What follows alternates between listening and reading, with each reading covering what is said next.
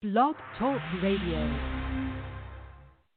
Blog Talk USA. Are you tired of waiting for change? Tune in to Blog Talk USA. Let your voice be heard on Blog Talk USA.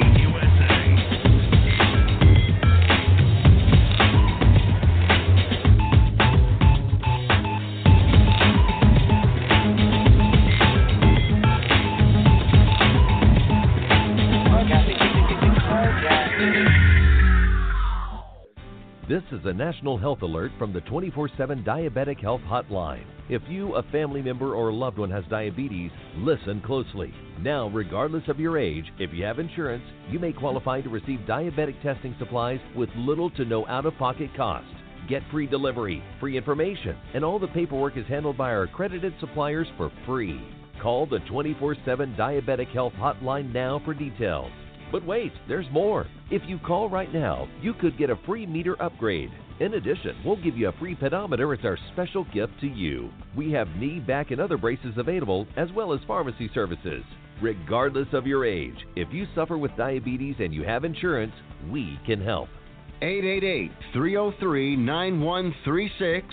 888-303-9136. 888-303-9136. That's 888-303-9136. Hello. Good evening. Good evening. Welcome. Hello. Once again. Yep.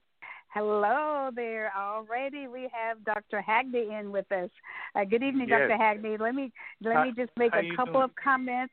I'm good in regards to diabetes, as we heard the diabetes information. So if you, especially type 2 diabetes, there's a lot of things out there for you. But most importantly, let's make sure that we follow that diet. We eat right, prepare our food right, and everything can be all right. Is that correct, Dr. Hagney? That's correct. That's correct. That's it. Lots of people of color have diabetes, and lots of people coming in with diabetes later on in life. So that's why we were talking about that type 2 diabetes. So, anyways, I like that commercial. So, greetings, Dr. Hagney. It's great to have you back on. I don't know if we have who are we going to have in with us tonight. I know that Pastor Cooper is with his son in college, so we won't have him on tonight, and I believe we may have Bishop Guillory to come in with us a little bit later on tonight. There's so many things going on, and of course I know Mr. Arthur will be coming in shortly, but just give us a little report, Dr. Hagney, a little bit on how things are looking here in East Texas as far as us making sure that we get our clinics set up out all across East Texas, so that when we get our massive amounts of vaccines to come in, that we can make sure that we get people of color and anybody who wants to take that vaccine. But we've been working really hard to make sure that the community of color, black and brown people, are educated in regards to the vaccine. But go ahead and make any comments or anything in regards to that, please, Dr. Hagney. Oh, very good. I'm excited. You probably can tell. We had a Zoom meeting earlier, but we set up the task force and got everybody involved out in the community, and all the different parties, different groups. And what happened, when our Democrat chair Regina go there and talked to members of one church, brother Deacon Redwine there at the Mount Hebron Church there in Henderson, Texas. Would you believe when we met with them, just go through some detail on this past Sunday, they have near 500 people that signed up. Wow. This people are catching on to it. Yeah, go ahead. I want to mention that because that in the discussion with one other gentleman, he's saying, there was sort of a discussion about us as the people that won and everything. But I'm telling you now, Doc, with what you've been doing, programs you've had, and getting the information out, our people are coming out. They realize, so impressive. So that's one of the sites we're posting up. As you well know, we want to make sure the quantity, so we make sure to get the vaccine there. We have another site we're posting up is the Russ High School here in rural Cherokee County, and they are also posting up a lot of people. And then that site, we were working with Brookshire Pharmacy where they're actually going to help us work with us on that volume. And we have Brooks' site. There's a North, your church, Dr. North Tenahall. They're coming on. We're in the process of doing the pre-registration now. And I just have an interesting feeling there's going to be a lot of people there. And because someone, Brooks mentioned now, is official now, the government says now 50 and no preconceived. Is that the latest? And that's correct. So, the vaccines are being made and they're coming, and we're prayerful that the first part of next month that we're going to get a large shipment in, and we're going to be able to disseminate those vaccines and put them in people's arms all across East Texas and Texas. Because I don't know if you know, Dr. Hagney, but we rate, and it's so amazing how Texas always rates in the wrong direction. But we've given less vaccines in Texas than any other state in the union. Were you aware of that? Oh, yeah. Isn't that amazing? Yeah. Well, not amazing. Amazing. We don't understand people outside don't what's going on down in Texas, But you're right. And when you think about that, and what's so significant about that, Doctor, when we had the lowest amount, think about the people of color. Yes. That also indicates how many of us. That's the other significant part about that. How many of us in this? And it's so exciting to see people in the role that the churches are playing for us getting the word out to our community. We know this. When you talk about trust, you talk about the community. Communication in our community. We have to start with the black church. I know you hear me say this over and over. When the pastors come on board, the congregation come on board, our people in the community trust our churches. And that's what's so exciting about, and that's what's going to be the major factor in Texas. How, as you well know, the black churches like Joy Church, the St. Louis Church, as each church come on board, that's what's going to drive the numbers up, and that's what's driving the numbers up. And so we're very excited about what's happening. And we're going to also need almost like a vaccination tour group, because when we talk about these numbers, to have people on board that can administer the vaccine. And another thing is happening. We have retired nurses who are calling and say they want to work, and other healthcare workers. And that's what's so exciting. A lot of them are in churches. They just want to help, and so that's another exciting thing, that people are volunteering and want to help, and we're going to need that with the numbers. So God is just awesome. And the work you've gotten out, the work you've been doing, just been a blessing. Yes, it has. And I talked to some of the nurses, some of the retired nurses and retired medical people here today, and they're ready to jump out there to offer their service to help to make sure that our sites are well established and they're well covered. And I think about the military, that we got to deploy.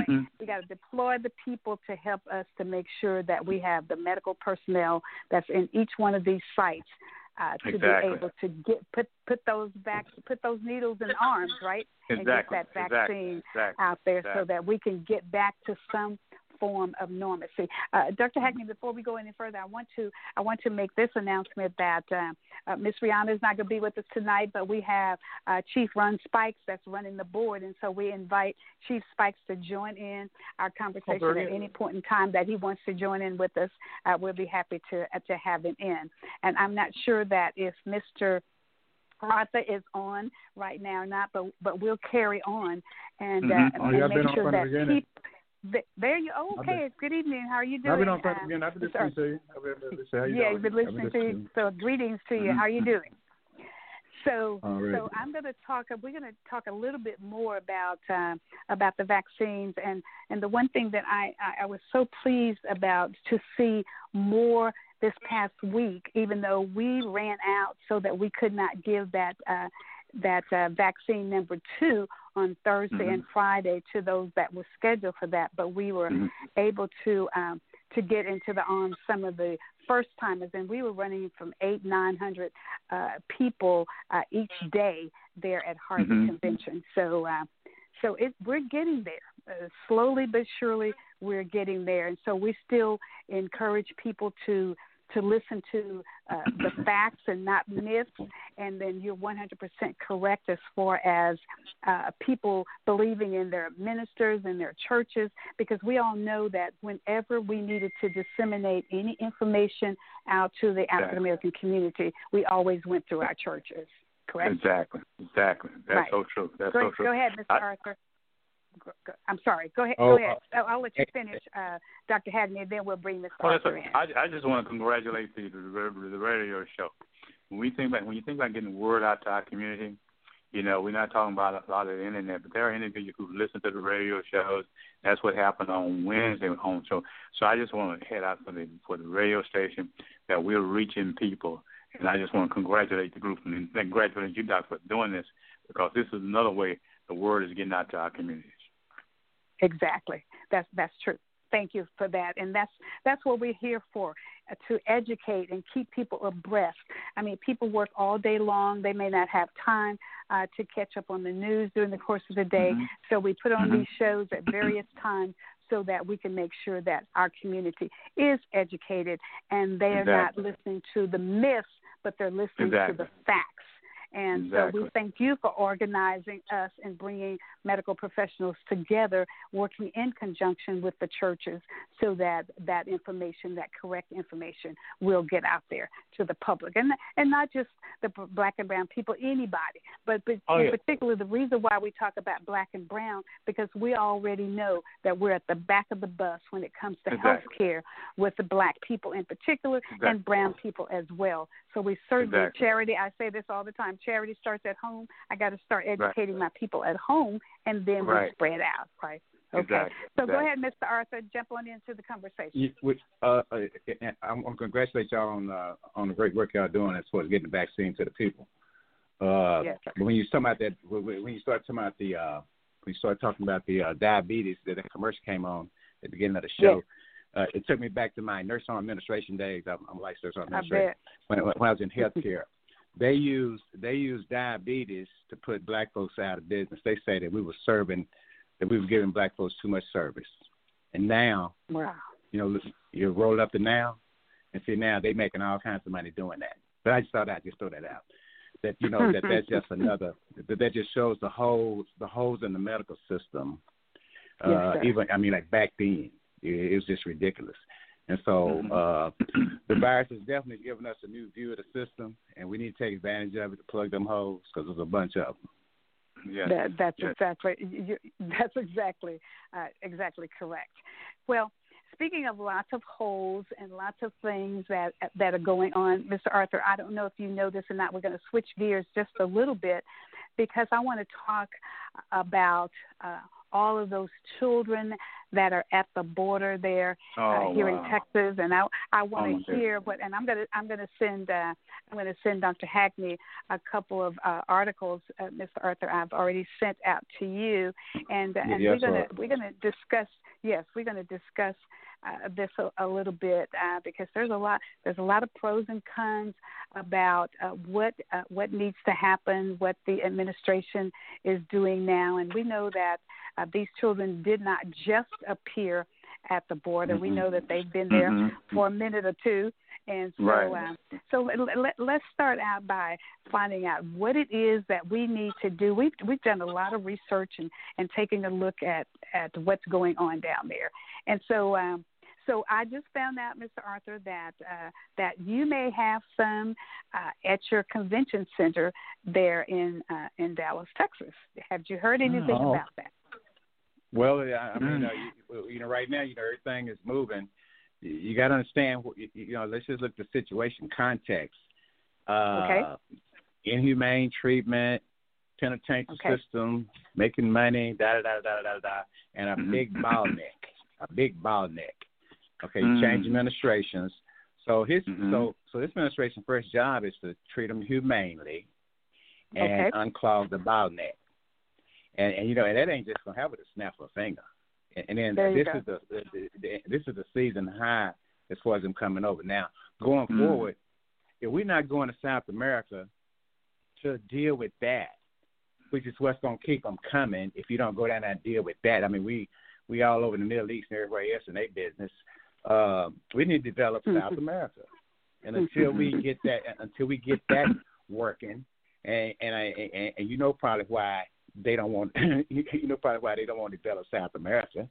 So I'm just saying, but until we do that, until that's done, they're gonna be coming up here.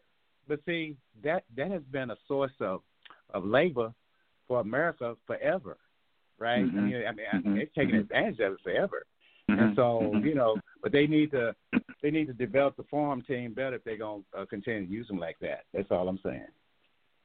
Okay, so I think about this is the medical part of me coming out, and you're 100% correct on your comments. I think about a group of people in a small setting, and with us being in a pandemic with COVID-19 still existing, can you imagine the disease that's going on? Yeah. Think about it. Yeah. Are you thinking about that, Dr. Hagney? Oh, I was just thinking, yeah. I saw that picture the other day. Oh my! Yeah. I said, oh my Lord! You're so right. We have to, talking about humane programs we have. Yeah. Look at those kids and look at some of them in tents and all sorts of distances and problem issues. From the health standpoint you're talking about, that should be a major part of the component. Exactly. The physical location, whatever. We have med school. We have all sorts of healthy educational programs. We actually in a war with this specific issue. So we need to address it and we need to handle it accordingly. So that means mobilizing our medical resources, whether it be military, the academic, med school, whatever. Because as you see those students and you see their exposure, those kids' exposure, that's a major problem that's in the process of happening. So we have to cut it off. We have to control that or cut that off or narrow that down at that pass. So physically, I guess they're putting them on the facilities down there, or, some kind of way they have to put them there where they can medically attend those kids for, shots, immunization shots, all of the healthcare needs need to be addressed. Absolutely, you're 100% correct. And and I thought about, after reading some of the articles, when they test them for COVID-19, and some of them are coming up positive, and then they put them in a quarantine for a shorter period of time. We've already established how long that we felt that they needed to stay in. People need to stay in quarantine away from others. But can you imagine trying to quarantine that many people who are sheltered in a small space to begin with in the first place, and then you got to have a sick area somewhere by itself to quarantine? It's almost impossible, right? It's almost impossible for it to happen.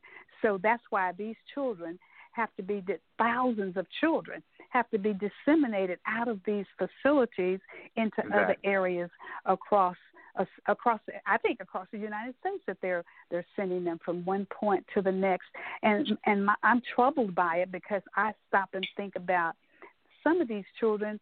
It may be months to years before they can find their family members. Your thoughts on that? Oh, for sure. So, like you said, the immediate issue is a healthcare issue. Not to mention education and everything else. But that's the priority number one, because it's going to escalate. So, and then of course the education, the nutrition, and all that on top of that, and everything else. But that's I don't know, facilities where we can take them and store them, treat them, and so they can have decent housing. I know it's not perfect, but it's better than in those tents. Better than what? That's exactly right. Right. And so then my question is that how are we going to find all of these places to we're talking about 3,000 or 4,000 children that are coming across in here unaccompanied. But of course, I know that a lot of kids can be housed in a convention center, but as they disseminate children out into areas, it looks like more and more of them are coming. So at what point, then my question to us tonight is there a cutoff, or do we continue, because they're coming to our doors for to asylum, asking for asylum. It's not like they're crawling over a fence or going underneath a tunnel. They're coming to our front door, right? And so we do have policies established for that. Mr. Arthur, comments. Go ahead. like I said, until we go to South America and deal with the coyote situation, deal with the economic situation that's making the coyotes so popular, until we go deal with the root. See what I'm saying? This is just root of the problem. You know, a money making program for some folks. Is what I'm saying. But and so we need to take that seriously. What's our policy for South America? What kind of policy do we have? Well, what's our relationship with them? You know, are we down there just destroying governments, or are we actually trying to build governments? I'm old enough to remember back in we had that. You remember Reagan them had that Contra Nicaragua thing going. Right. Yeah. I remember this white lady. That's when the war was going on. So we was over at the Union Hall, and I remember her saying, "Now, I don't know. We need to do something about what's going down there in Nicaragua." I remember that. Yeah. Okay. Yeah. So government going to work on it. So I'm saying that's the attitude, but that's the attitude towards South America. I'm just saying that needs to change. When we get, not only do we need to deal with systematic racism here, we need to deal with systematic racism in the hemisphere. Mm-hmm. Oh yeah. Part of that. They're going to address this. They're going to address this issue on both fronts. What he just said is true. What need to happen down there in South America for developing relationship and economic deals down there. But we have all these kids here, so the government is going to have to work on both ends. It's not an either or. It's going to be both, because the kids are here, and those you got to stop those down there and do that. So what about these when people build these temporary, what they call temporary, these buildings cities used what they used to build, those was it temporary? What were those houses they used to build? FEMA. And I know somewhere they have all stored somewhere. Yeah, but look though, here's what I'm saying. We don't need to look at South America as some welfare project. We should be looking at South America as we should be looking at them and develop them as a market. The kids up here. If we do what we're supposed to do, then we can make money working with the kids down there. So it's not we don't need to push from the welfare system perspective. Because they got land, they got everything they need. We just need to, integrate with them, make deals with them like we do everybody else, and help them develop. Oh yeah, like agriculture, food stuff, and all that. On both sides, they could do that. You go. But I remember in the military, we were always on various and sundry missions, and so we had a mission in Honduras to go down there to immunize those young children down there. So you're right, the military can come in and we can make some changes and do some things so that these children don't have to endure what they're enduring, because we understand that the reason why they're coming is because of the cowardies, right? Because of the dangers that they're living in. Go ahead. Narco countries and all that kind of stuff busting out there, that type of stuff.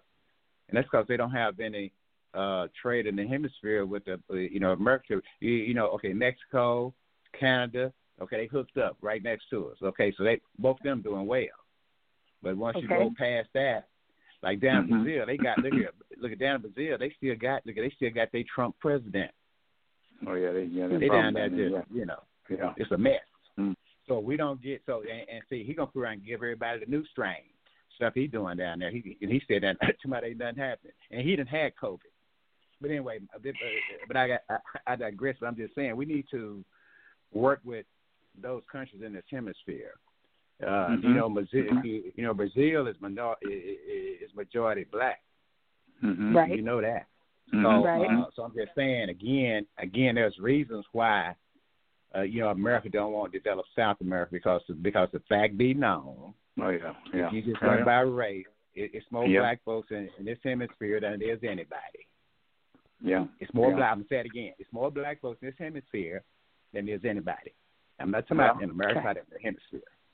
So you were talking about that Trump has. Is that who you were talking about? That's already had COVID, and not only let's let people know. Not only did he have COVID, he's also had the vaccine. The thing that he was pushing, that he's turning other people, other Republicans, and other people that follow him, turning them away. Actually, the reason why we're in the shape that we're in right now. How many vaccines were left January the 20th, how many was made, and what kind of stockpile did we have to help to start to immunizing the people in America? Not very many, right? That's why we're running out as we're trying to vaccinate people every single day. We don't have enough to cover all the people, but we know that large supplies are being made now. Go ahead. Wait, that's a good thing. That's a good thing. I keep hearing about vaccine resistance. So far, we haven't seen it, and that's why I'm saying they need to just, before they start that vaccine resistance talk as far as our community, because we did a lot of education, they need to first make it available, and then let's see if it's true. But just to, don't, because I heard some folks using it for an excuse this week.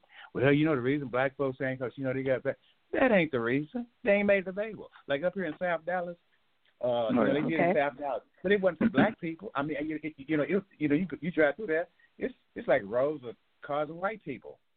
That's exactly, and that's the way it is. That's the way it is here as well, and that's why Dr. Hagney put together our team of professionals to handle just what you're talking about. You're absolutely correct. Exactly. And this model, to a certain way, we're focusing and targeting towards rural areas, but the same model can be adapted to the South Dallas area, because it's getting all the people together, and also getting where you, to a certain in healthcare, we need to step up and sort of be in control of our healthcare system. Yes. That's so we have to have the healthcare professional, we have the nurses, we have all the people, and with expertise to set up our clinics, and just like in South Dallas, what we're doing in the East Texas area, and then work with the vaccine there and have that control. We need to have more control all the way, and hope at some point in time Washington might start sending the vaccine directly to the retail pharmacies. What we're doing with Brooks's and other pharmacies, they're getting it. Yeah. So in South Dallas, partnering with the CVS or Walgreens or whatever in one of those neighborhoods, because you have those pharmacy deserts we're talking about, partnering with that local group, that pharmacies that can get the ship directly to them versus going to the state. But if you're in Dallas waiting on the state, I knew the state shut down some places in Dallas because they were threatening to prioritize some of our people because they had that control. But if you're on it through CVS and Walgreens and some other pharmacies, you can bypass the state, and that's what we're showing you. We have to bypass the state administration, work with them, but we can't just wait on them. Hey, Doc, let me ask you a question about your program. Now, again, because I'm curious people think about once we get past the pandemic. Once we get past the pandemic, what's your program going to look like? Oh, I tell you, we're in the second phase, like we mentioned earlier about diabetes a while ago.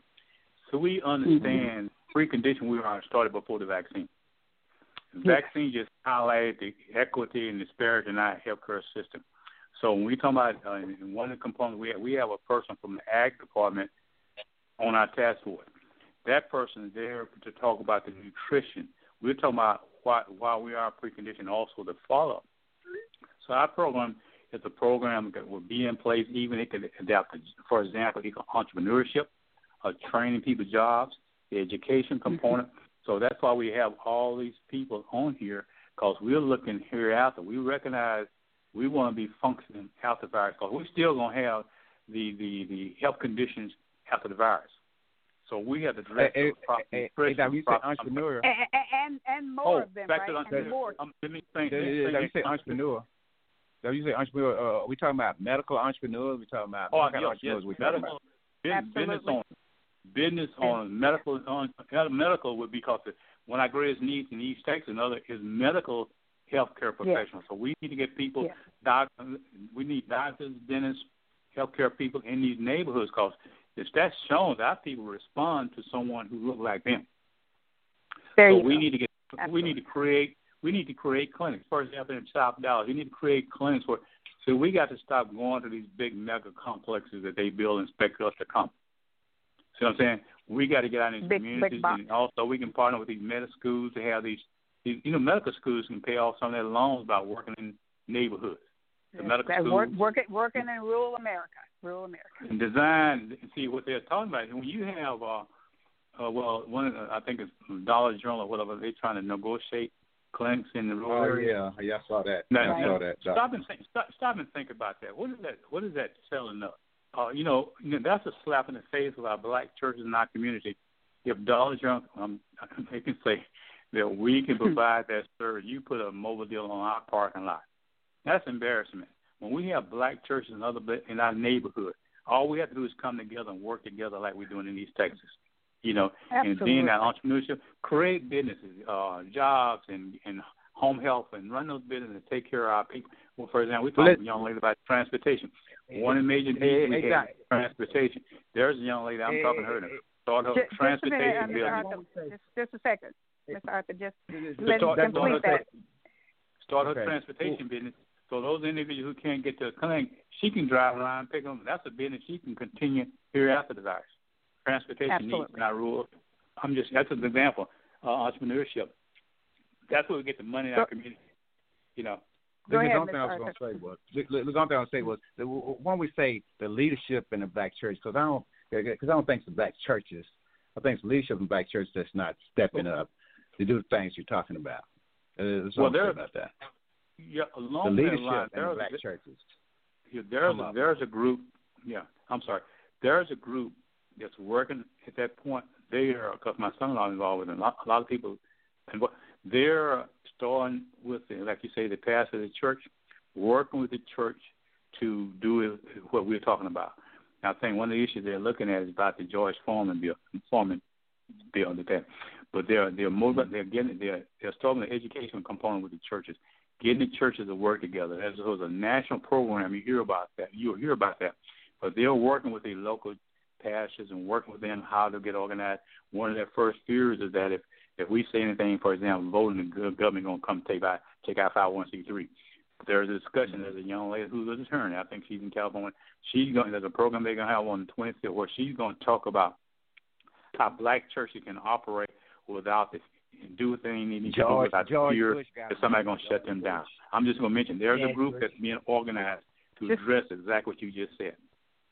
Exactly, and I don't know if you were part of us as we talked about the churches and the fact that churches are already nonprofit organizations. They don't have to apply for a 501c3. They can get any form of and that's therein lies the issue where some of the churches have now backed up from stepping out there and being a voice in the community because they think they're going to lose that 501c3 that they really did not have to apply for anyways because they're nonprofit. All churches are nonprofit. They're not for-profit. Right.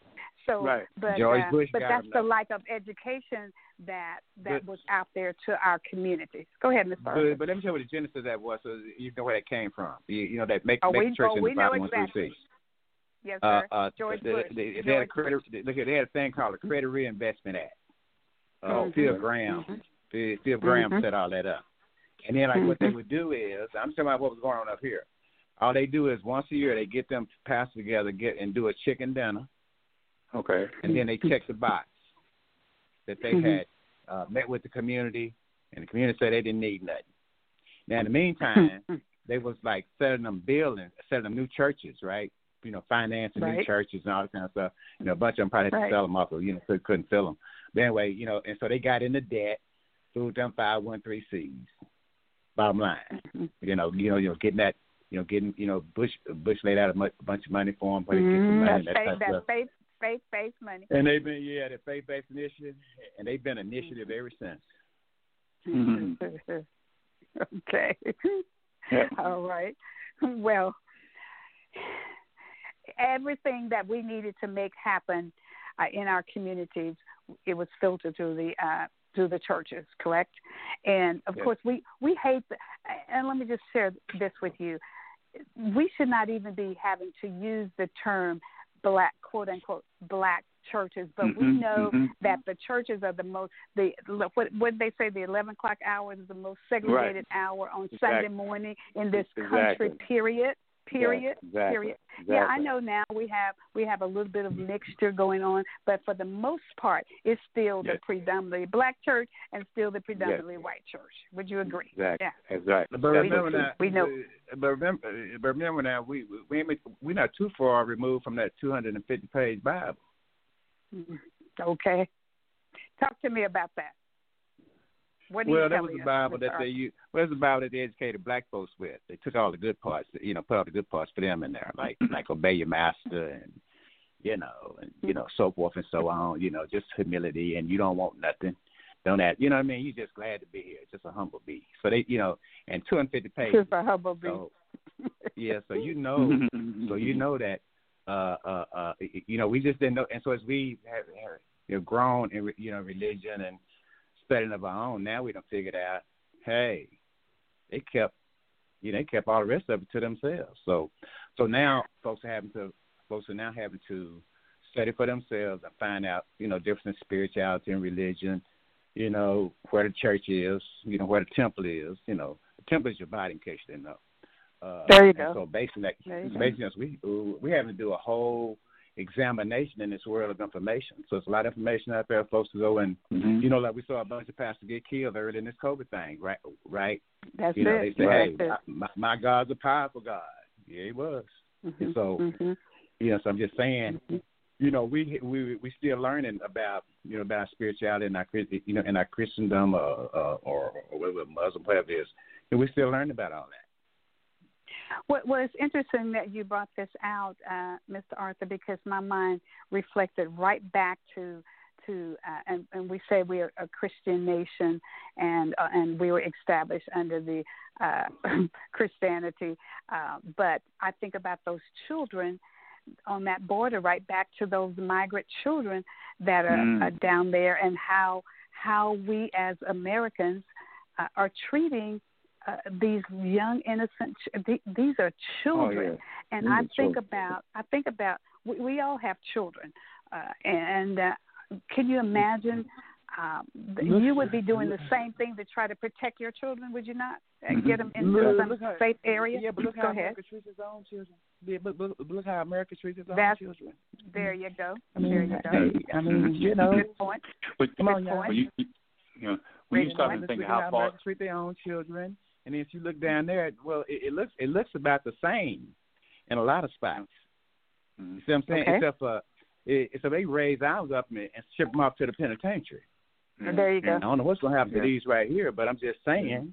Yeah, I mean, I'm saying, so, we don't need to be surprised about how America, been treated, because, hey, look at how we treat our own children. Not surprised at all. Go ahead, Dr. Head. Yeah, when you think about how far those children travel. Yes. And, that lets condition-wise, health-wise, they're already at the breaking point. How they walked or how they got all the way up. Just imagine what they went through just to get here. Oh my goodness. And that just just physically and mentally and nutritional wise and everything, they're almost at the breaking point. Their health and everything, that's amazing. So they're all medically, they're all near the breaking point when you stop and think about that. So that's why even that rescue port of it is necessary. And where you place them and everything, but that should be their immediate address address the current health condition of those kids. And those kids are small kids, young kids. So imagine what their bodies they've gone through up to this point. Oh my goodness! It's hard. It's hard to even think about. It's hard to even think about that. Listen, I have a young lady just texted me and said she's listening in, and that she actually studied social work, Miss Yolanda, and so I wanted Miss Yolanda to tune in, and I don't know if she wants to unmute her phone and give us some comments as to what her feelings are as a social worker to know that these children are being housed there at the border and the living arrangements that are being made for them. And Mr. Arthur made a strong point, and that point is, well, look how we treat some of our own children that was born and bred in this country. So if we treat our children who were born and bred in this country, how much do we really care about those that are coming across from the other side? Keeping in mind that we're all Grinch, we all migrated, our ancestors migrated to this country, right? Mine was kidnapped. That's right. That's true. Okay. All right. But we didn't we ended up being here, coming here. Yes, we came on against our own will. Our ancestors came against their own will, but we're still here, right? So that we forget that all of us ended up migrating here or being forced here against our own will. Miss Yolanda, if you're listening, you can come in and talk to us about what your feelings are in regards to these children at the border. I don't know if she's still there with us or not, but we'll carry on with the conversation. It's just I'm here. I'm here, Madam you're... Councilwoman. I'm here. The bishop is here. How are you? Hello, Bishop. Thank you so much, Bishop, for being in. I know you have a lot of conversation. I'm glad you're coming in so that you can be with us on tonight. Jump in there, and as a matter of fact, if you would take over and be the host, and I'm going to sit back and listen. Very. I get to relax tonight. You get to relax. Go ahead, Bishop. Well, I hope we didn't lose him. He came in, and then what happened, Bishop? Are you still there? You didn't lose me. I thought someone else was coming in. I want to say this. Okay. You are in our prayers. I've contacted the prayer warriors. I was on the phone when you first began because I know how important prayer is to you and your husband, who's a pastor. You have lived through something that a lot of people don't. And all you listeners out there, I want you to say a prayer for our dear councilwoman. She was in an accident, and it was a blessing that God bestowed on her, the mercy and grace that He bestowed on the soldiers. Yes. And, it's not every day that we're able to laugh and talk with someone who's been hit by a 16-wheeler. Yes. But I want to talk about grace for one moment and mercy from God. Most 16-wheelers, when they hit something, they mash them. That's why they call it VW above. You ever seen it get hit by an 18-wheeler? So, my co-host and friend and sister, sometimes she's modest. And she's a fighter. She's tough as a burnt nail. But sometimes she's modest. And she's in a lot of pain, and she's going through some things. And I want you all to know that, we're all in an army, and we're fighting for our God. And we're fighting to prove to those who are either non-believers, don't want to believe, refuse to believe, can't believe, and don't achieve His grace, that we are still walking testimony of Him every day. So, Dr. McKellar, I couldn't even imagine this fight without you. And sometimes we are on different battlefields. God have you on the right side and have me on the left side, have me on the left side, have you on the right side, have me in the East Coast and you in the West Coast or in the South, or wherever we are. All you got to do is tap me in, so that I'm there. And so having said that, let me just say this.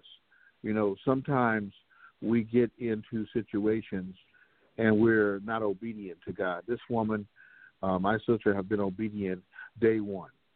When I first asked her to run, she had no desire to be in politics and let me know that she was not going to be a politician, and went and took some classes so that she could get another master's degree in political science.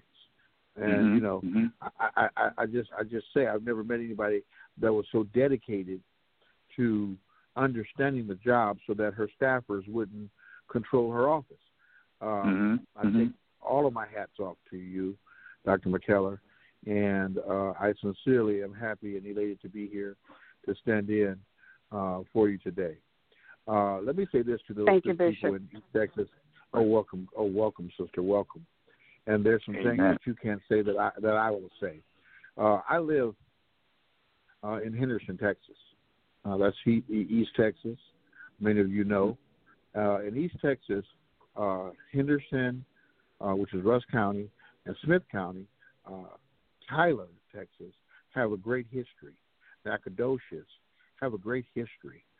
And part of that history is many African Americans were able to, after years and years of being in bondage and enslaved, they were able to financially and as well as scholastically rise above the slavery to which they were induced.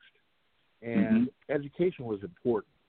Dr. McKellar went to Tyler Junior College and got her AA degree and went on and got a BS degree and went on and got a master's degree and went on and got her PhD, served in the military, became a major, was hurt in war and built hospitals, came back and opened up schools and did all these things. Let me tell you something, people.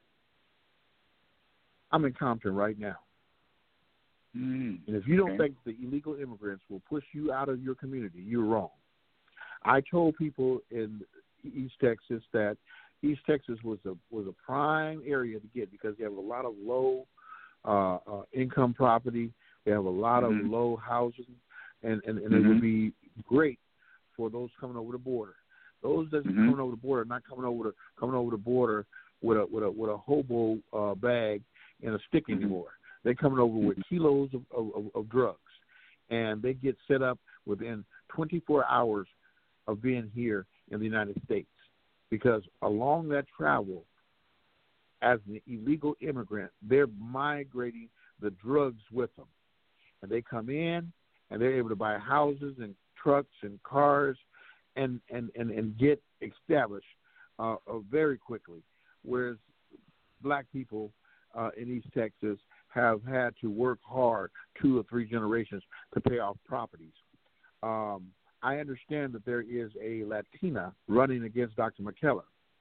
I will tell you this, and this is Bishop Guillory talking, okay? I am the Ombudsman General, and my comments, my opinions, and my truth are my own.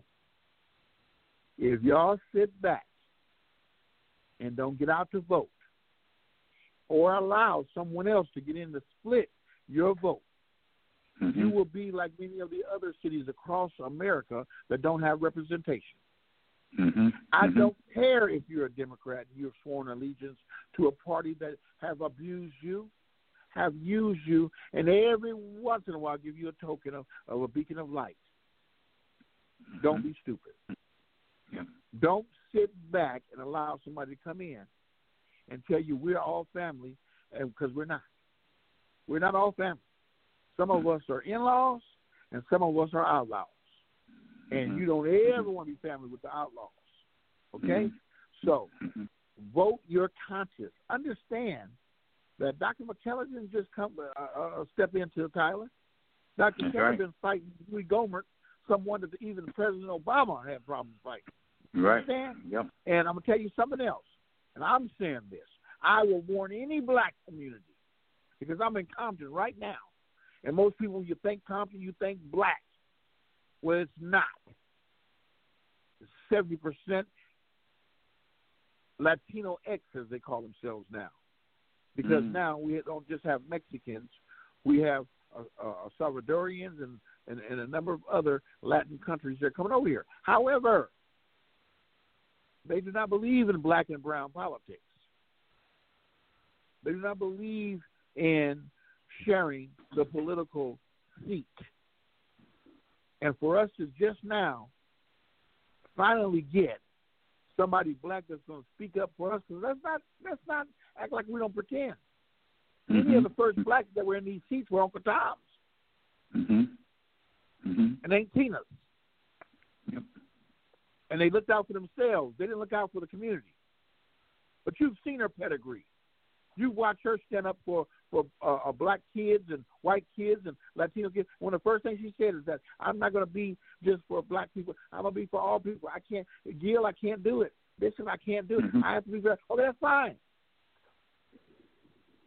That's fine. I appreciate that. So we don't need one of them running in there and trying to replace her. And if anybody had good intentions, they would have came to her and they would have said, listen, we love the way that you fight for us.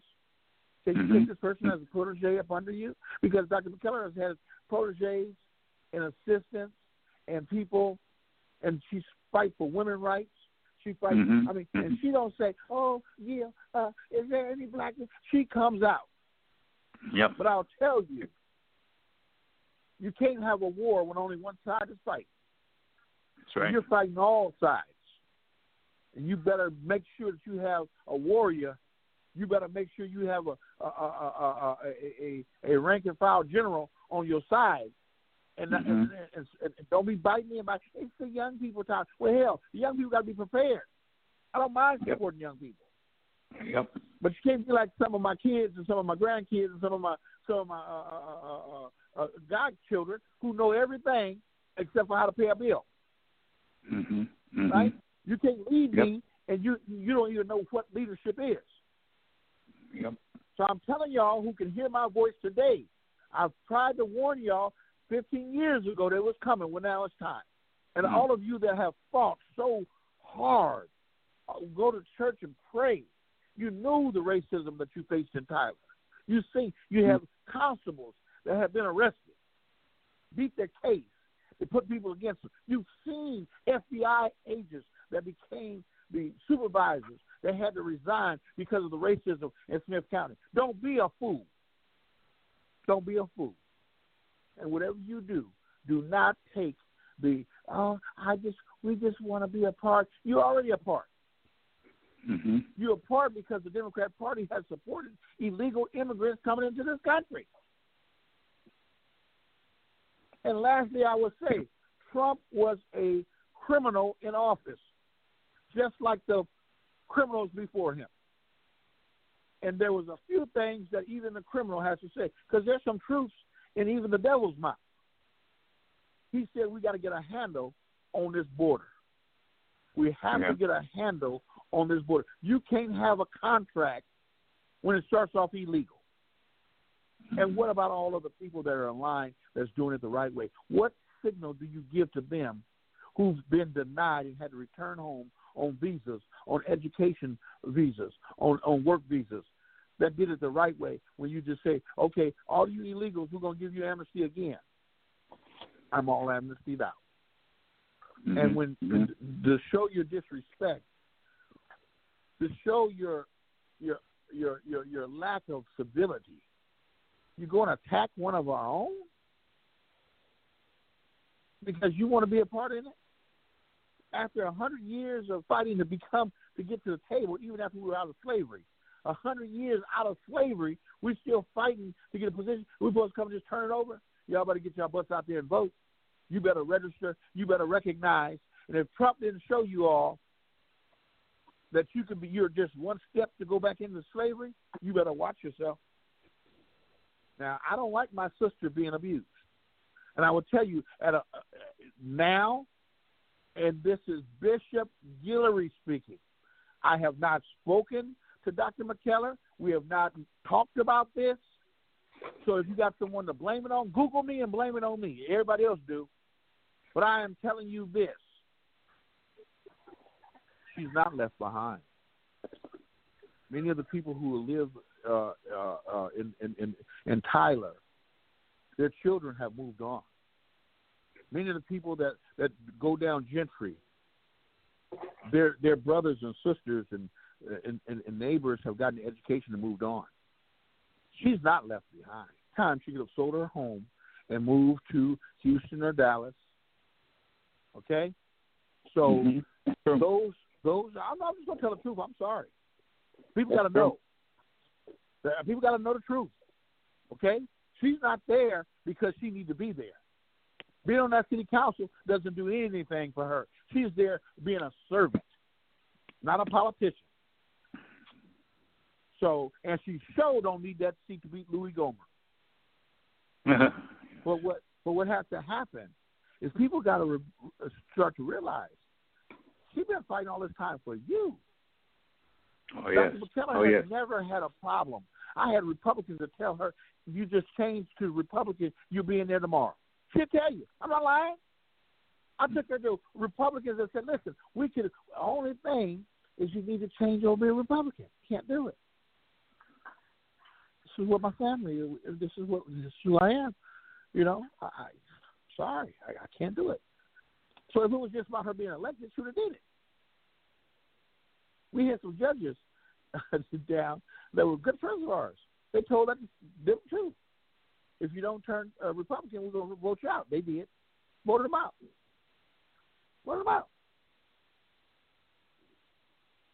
We can't continue to use the same formula and expect for a different result. More importantly, we can't keep thinking that God, the creator of all of us, are going to continue to send his son, his prophets, Martin, Malcolm, Mahatma Gandhi. He's not going to keep on sending you people and you turn your back and let them die. When Jesus was on the cross, the people were asked, who shall we give a pardon to? And they let him die. He was perfect. That's why Bishop Guillory don't try to be perfect. How does imperfect people want a perfect leader? You just show me what you do to a perfect leader. Yep, so I got permission from Dick Gregory to call you what you are. To call you what they call you behind your back. To remind you that you're 2 steps from being right back here on the plantation.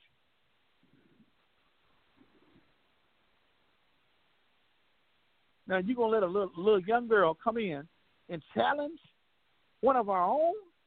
Let's take it to the wild kingdom. Let's take it to one of the nature pictures. You got lions out there. You a pride. You're going to let some young lioness come in and chew up the person who is getting the food for you? Yeah, the lioness, Queen Mother, she goes out and gets the food. She gets the meat. She brings the money from Washington. She brings the Kamala Harris. And I talked to Kamala. They just AKAs. They sisters. They real sisters. But this woman has been able to go. I took her to people's houses that own the Warner Brothers studios. And the next thing I know, they had her on stage. Respecting her as the next congresswoman from Texas. She represents Texas. Yes. And before she met me, she was smiling and skinning and grinning with Bill Clinton, her and her sister, in magazines. You need somebody to put East Texas on the map to be able to receive the funding that is necessary to keep you working, being educated, and tapping into the latest. All of the stuff that we used to do is done. Even before COVID, the industries have changed, just like your telephone. And if you don't keep up, you get left behind. I don't know who this person is. And I don't know who the black person is that would even come in and split the vote. But what I can say is this. I intend to come down there and campaign to help my sister. And I hope that everybody who's listening to my voice understands you have a fiduciary responsibility to yourself to help out. Yes. And you don't have to live in Smith County. You don't have to live in Tyler, Texas to help. You can make phone calls from anywhere in the country. Hell, if they can have people in Bangladesh and India calling me about my car and my service on my car, you sure can call and say, hey, listen, I'm calling you on behalf of Dr. Shirley McKellar. And if they have a question, you give them Dr. McKellar's campaign headquarters number or her website or her office number. Well, she can't. No, not her office number. But those are the things that we can do. You can send some money. Yeah, we send money everywhere else. But don't think that you can sit back and do nothing and we're going to win this election. We have African Americans all over this nation, Democrats, being challenged by people that have not lived as long, have not put in any work, Mm-hmm. So I suggest that you do. Tonight, Dr. McKellar, we're going to have Mike Willie from the Chargers. He has done the same thing. He's gone just like you, except he was away. You were away in the service. He was away in the NFL. But came back home and decided he wanted to do something good for his community. So Mike Willie, as many of you know, born and raised in Compton, and went on to what they call JUCO, which is a junior college, just like you, Dr. McKellar. He went to Cerritos Junior College and then on to ASU. After graduating ASU, he walked on the field and told them, "I'm going to take a spot today," and wasn't laughable to those guys that had to get hit by him. But he ended up being signed with the Chargers, and they love him. He's still an ambassador. He played a few years in the league for the Chargers, and then went on to Baltimore, Maryland, and then on to Canada and to some other teams until he decided that, okay, I need to do something else that would contribute to those individuals that help me, and those individuals be a light for those individuals that couldn't realize their dream. Mike Williams, welcome to the show. How are you? Hey, it's pretty good. I'm pretty good. I'm excited. Well, say hello to Dr. Shirley McKellar. She's a city councilwoman down in Tyler, Texas. Hey, how's it going? Good afternoon, sir. Yes, and welcome to the show. We're happy to have you on, and we have Dr. Richard Hagney also on with us from East Texas as well. Hey. Thank you. Hey, Dr. Thank you. I was wondering who was my wingman there. I was like, okay, now do I have Pastor McKellar on? Who hey, right. Amen, though, brother. Amen. Amen. So, Mike, tell us a little bit about what you're doing and why you're doing it. Okay, so what I'm doing, I'm just living my second dream. I achieved my first goal, my dream job, going to the NFL. But then another goal was to be here for the people. After I was done with my NFL job, being there for my brothers and sisters, and people that helped me make it to that next level. So, right now I'm just being a warrior for our community, and being out there because I see that we just need teamwork in the city of Compton, and we can make a lot of things happen. And love, and working together, and understanding, looking at it like it's a team sport, and working together towards a common goal. So right now I'm just going back to the city that I love. I came back after the NFL, but I'm just back in the city I love, and working hard to level us up. Give us what Compton deserves, because we make a lot of promising people, a lot of strong people, and I owe it to Compton after Compton gave me the strength to go to finish junior college, go to finish college, and go to the NFL and make that happen and really push. So I owe it to those people in Compton to help bring those platforms, bring the sources that we need, bring the teamwork and players that we need, and, just get things done instead of, just talking about it, just being about it, really. Because it's all about putting in that work to get things done. So that's what I'm doing now. I'm just living life. I'm just happy. This is fun. So you're not a politician? Oh, no. I'm not a politician. I'm just I'm a teammate. I'm a brother. I'm a great brother to my sisters, my brothers, and I'm a great bigger brother. So besides that, I'm just doing God's work, really. I had my fun going to the NFL. It was a blessing because, going through the obstacles and making it through Compton is already an obstacle itself. So after achieving that goal, shoot, I'm having fun doing this and showing by example and bringing people to the table that Compton, some people in Compton couldn't meet and couldn't get out and get. So I'm bringing it to the table. Tell me a little bit about your platform. What is it that you want to do once you're elected? Once I'm elected, we obviously need, focus on our public safety, getting everything in order with that. But besides focusing on stopping the violence and the street violence, we have to, we're going to bring in this hospital. The Chargers will help us bring in this hospital and get that base going, because that'll bring us 250 bedrooms. That'll bring us a trauma center, bring us emergency room, bring us mental health services. Having that in the city of Compton, that'll be great, because we haven't had one since 1991, and I was 1 year old when they tore it down. So having that back in the city, putting that into place, and also bringing together developments to bring down the tax base in Compton and to, get us out this $100 million deficit that we're in. So bringing in redevelopment, bringing these sky risers, this nice luxury vibe that you can see multiple views of the coast, and and not having to go to the courthouse to see those views, because the courthouse is the biggest building in Compton, and that's crazy. So bringing some more views and bringing another luxury tax to bring us money and handle things the right way, and then not even talking about park and recs and bringing the right programs, different developments where you got business development where you want to prep for businesses and handling the youth to give them that platform so they can know what they want to do and how they want to do it. And then that goes crossing over with colleges, NCAA requirements and, helping the kids that are athletes and want to go to colleges, guiding them on what classes they need, what electives they need, so they can know what to do before they get there, years out. So besides that, being that platform that really gives the kids tools so they can do what they have to do, know what they want to do. And, fixing the streets. We obviously fixing the streets, but we need to do it in a more precise way, something that's more effective. And buying the machinery will be more effective, buying it ourselves, and then training the people from the community to do this service.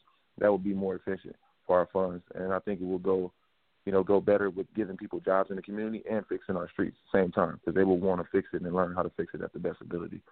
So that's kind of the top basis. But we're going to fix Compton. It's here to restore Compton, listen to Compton. The mayor doesn't run the city. That's why I'm not running to run this. I'm not running for mayor because I want to run the city. I'm running for mayor because I'm a leader. I have the connections. I have the energy. I have the love to help restore Compton, because we are in a hole. And I have that energy to get us out the hole and work together. You made a lot of friends when you were in the NFL. Yes. A few billionaires. And they're willing to support you in this endeavor. How many other candidates are in the race? How many other candidates in the race? Let me look. There's 9. No. I'm looking at the sample ballot as we speak. Okay. So my question is, I want our listening audience to know that somebody was put in the race because their name was similar to yours. That's an old secret that people do to take you away from your vote, is to put somebody whose name. So did that happen to you? Yeah, that's pretty crazy. It happened, but it happened. Mike, I want to digress a little bit, because I know that really upset you. But let me tell you something. When God is for you, it doesn't matter who's against you. Dr. McKellar here, who is a city councilwoman in Tyler, she's on the phone, and right now she's very sore. She was a major in the Army. She served in the Army and Desert Storm, Iraq. She's been in Iraq. She built hospitals. One of the first women's hospital. She's done a lot in the community.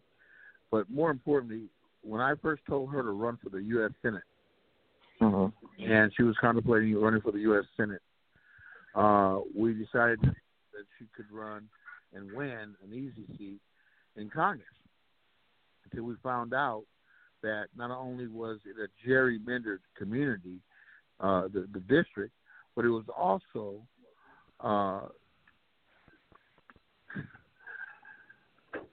people had been disenfranchised. But the worst disenfranchisement is when people disenfranchise themselves, when they just get to a place where they just feel that everything is going to stay the same. We can't beat them, right? And that's the worst disenfranchisement that you can have. But what I wanted to tell you is that Dr. McKellar can tell you she had ran 3 times before the media would even acknowledge that she was a vetted United States veteran with a doctorate degree that should have been given the notoriety of being a candidate 2 consecutive terms before. But the media and the community would not even much acknowledge her. And she had been a reporter and a talk show host for years.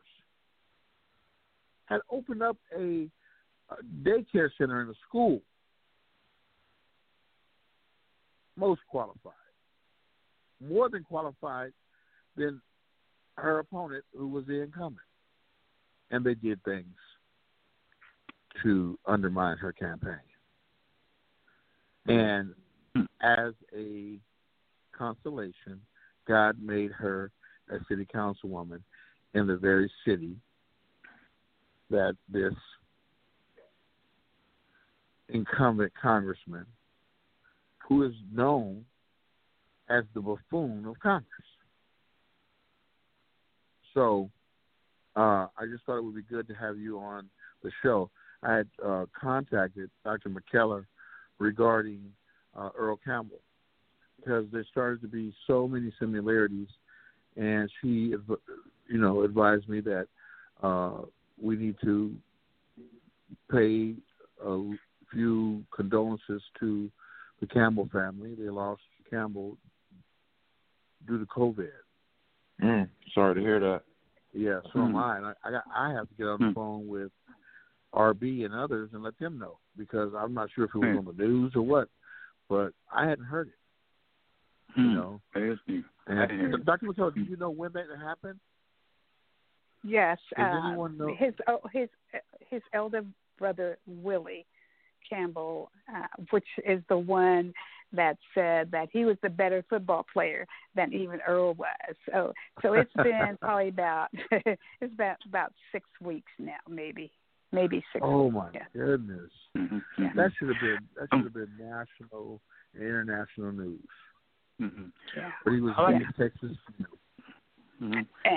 And of course, Dr. Hagney knows that family very well. Yes, very well. I'd like to comment something the gentleman was just saying. I'm so impressed when he looked at the whole picture, particularly my healthcare background, his discussion about the hospital. As we talk about the virus, we talk about preconditions and equity and disparity of healthcare in our community and rural is also across America. But him to say, and first of all, recognize there was a need for a hospital in Compton. I'm not familiar with Compton, but the idea they have the hospital, the need for the hospital there, what the residents been doing prior to that. That's very impressive, because with this task force we've organized in East Texas, we have concluded one thing we want to do: invite all the candidates to come, on Zoom, to talk with us with a healthcare task force. So that would help foster their information, understanding about health care. Because when we look in these United States, as we all know, when we look at the data and the outcomes in our community, they're totally unacceptable. We see the impact of the virus on our community because of the prior disparities in our health care. When he mentioned the lack of a hospital facility in Compton, that's very significant. And they build, we have to travel outside.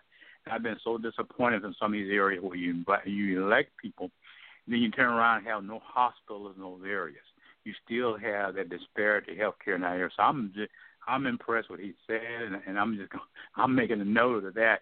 All the future candidates, confirm we said, all the future candidates that we're going to invite into our task force or the Zoom, we're going to we're going to discuss with him the significance in our community. So I just take my hat off for him to mention the jobs and other areas that health care is very significant. Yes, sir. Yeah. Let me also add, Compton is 10.2 square miles, okay, with more than 100,000 people, okay? People die, or at least, people do die, en route to the hospital. Oh, my they God. Can be rerouted. They can be rerouted to another hospital. The area of Los Angeles considered Watts has Martin Luther King with 150 beds. You have St. Francis Hospital in Linwood. I believe they have about 150 to 200 beds. You have Lakewood, who have about 50 to 100 beds. You have Gardena, who have about 75 beds. You have Long Beach. All of the cities around Compton have hospitals. At one time, Compton had 3 hospitals. Oh, my and I goodness. think it's irresponsible not to have one with that many elderly people. And when Mark, my buddy who has the billboards, he talked to me, and he said, you need to, since you guys are doing a listening campaign, you need to get with Mike and find out what the people want. Mm-hmm. So I got with Mike, and I said, Mike, let's do a listening campaign. So Mike went out, and he talked to the seniors, he talked to the young people, he talked to the different races of people. He came back and made a list of things. On the top of that list, he had, we need a hospital. I was born at Dominion Valley Hospital, and they don't have a hospital. I said, well, put that down there. The access that you have to capital and to people who build things, they're going to ask you, and they did, what do you want us to do? How can we help you? Compton needs a hospital. The other thing is that I think we get so discombobulated with, these narratives that go out. Affordable housing, low-income housing, homeless housing. Well, what about the people that go and get their doctorate degree or their MD or their Jesuit degree or whatever, engineering degree, and they want to come back home? They don't want to live in a 57 or a 52 built home that, you can hear the bedrooms from each other. They would like to have homes that are suitable to their place in society. Sure. I never forget going to Dr. McKellar's son's home. Right, that's right, Dr. McKellar. People have to realize that there are some people who sacrifice to stay, but there are some people who are not willing to make that sacrifice to come back. You have to have housing proportionate with the people that you want to come back, because they have been out and they've become accustomed to jacuzzi tubs. And I'm not saying that people in the hood don't have jacuzzi tubs, because some of them do. But when you have a house that was built in 1952 or 1947, the electrical cannot support the type of equipment and things that people have in their house today in modern time, okay? That's right. And so we're going to build sky rises. As he said, the tallest building in the city is the courthouse. Oh, my goodness. We need housing that's proportionate with the income of those professionals that you want to bring back to Compton. And I'm not saying that you displace the people that are here, but you have to make room for the people that want to come and participate and live in the Bishop, city. I want to jump in. You are 100% Absolutely correct, because let me just share with you that in my district, District 3, what I said to them is that I do not want District 3 to be looked at as a low-income district. We're getting, and Dr. Haggerty could tell you this, we're getting a medical school built right here in Tyler, Texas. We have physicians and nurses who are coming in here doing their internship about 10 minutes down Highway 271, which is on the same side of my district. And I said to them, I want some homes that these medical people do not have to travel across town all the way out to Flint and Bullard. If they want to build out there, fine, but they don't have to go that far. They could build 10 minutes from their home, because we have the land in my district in order to be able to do it. Thank you for bringing that out, Bishop. I digress. Oh, no problem. Mike, do you think it's a great idea? I think that's a great idea. Yes, I do. Well, I'm glad you came up with it. So, Mike, do you have any questions for Dr. McKellar on, how she transitioned from being a medical doctor and to being a city council person? Yeah, I guess I could ask what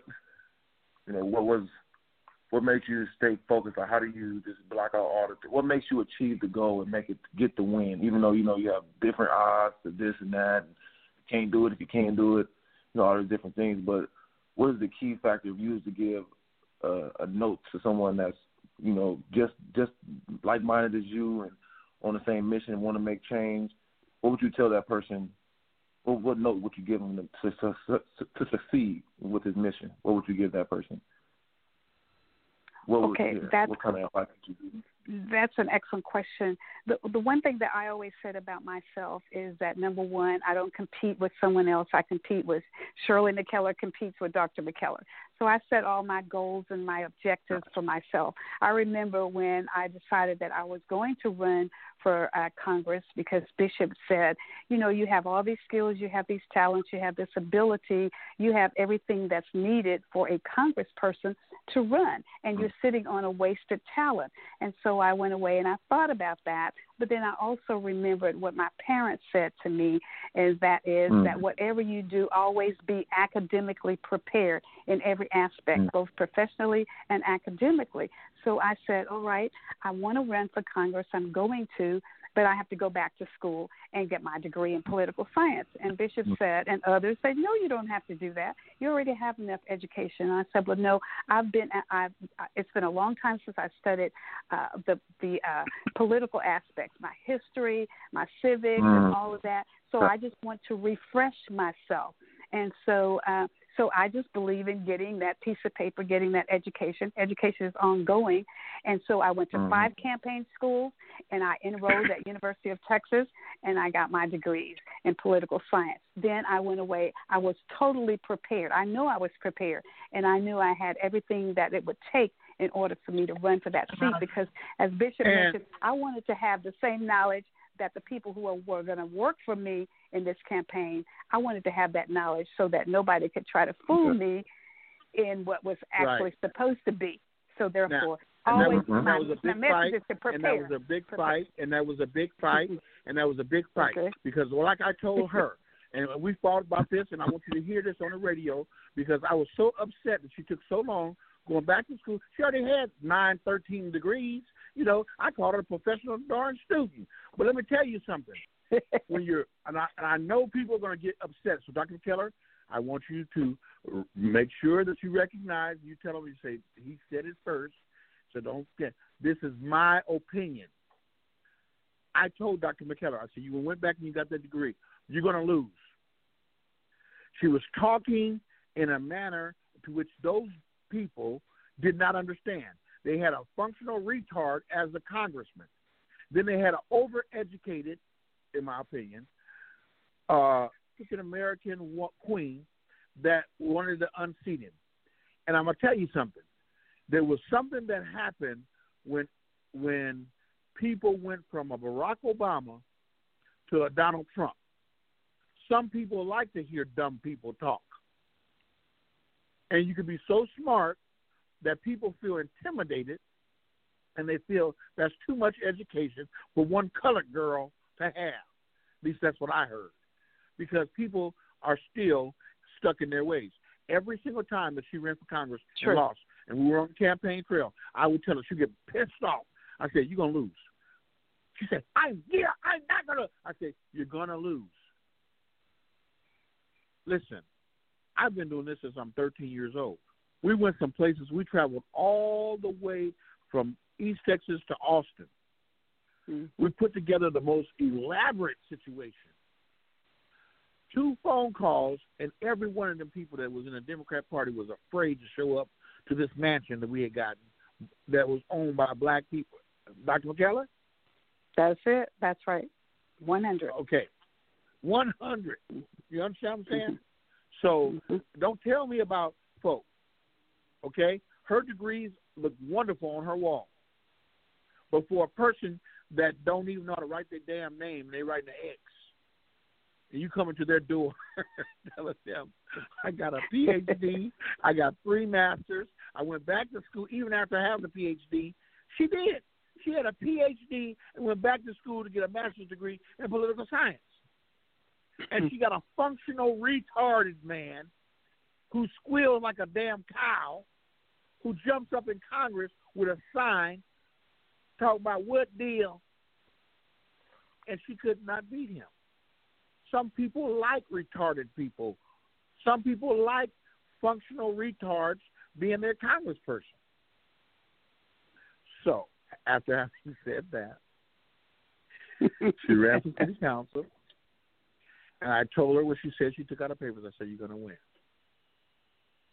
Because what they don't know, that her calves look like most people's thighs from walking and knocking on doors.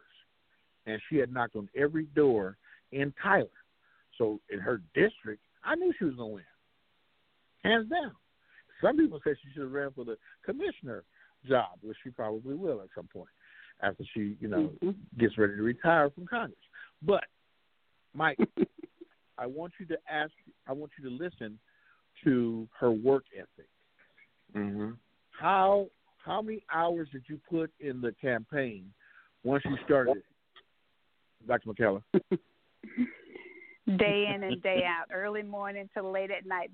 My slogan was boots on the ground, and my boots stayed on the ground from early morning to late night, having events traveling all across 13 to 15 counties over and over and over and over in East Texas. I know East Texas like the back of my hand. Of course, I'm an East Texan. I was born in East Texas. And how many Congress people that were running for Congress that could have endorsed and put their boots on the ground and made you a shoe-in, set their fat selves in their office and did do one thing because they felt that you would come to Congress and outshine their 90-year-old self. Okay? You ain't got to say it, I say it. So the jealousy is there. And, Mike, that's what you're receiving. Don't get upset. Mm-hmm. That's what you're receiving. People are jealous. First of all, they did not accomplish the NFL. And Dr. McKellar, she had awards from the service. So she started out as a woman that was a major. She started off she started off ahead of them, right? But see, there's something, and this is what I told you when we met with the school district superintendent. Most of the narrative that comes from the South, baby, get an education. Did you hear what Dr. McKellar said? My mother said, make sure that you get an education. Make sure you know everything about it so you don't have to depend on nobody else. Yes. Once you have that mindset, you got it. Dr. McKellar, tell them about your degrees. Just tell them how many degrees you got. Well, I have a lot of interest. And so Bishop mentioned this, and I concur with this. I think learning is ongoing. I'm a life learner. I'm a life student. And so new things come about. New things come about in medicine. New things come about in every aspect that I study. So then why would I not? Dr. Hagney is a doctorate in pharmacology, pharmacy. So new drugs come out. So he has to go back and study those new drugs. I have to go back and study. So in order for me to keep up with what's going on, I have to be a life learner. I have to be, because why would you want to come into my clinic and I don't know what's going on, what the latest clinical trials have been, and the new medicine that's come out. So therefore, I continue to go to school. So I have, and I just don't just take the courses just to take the courses.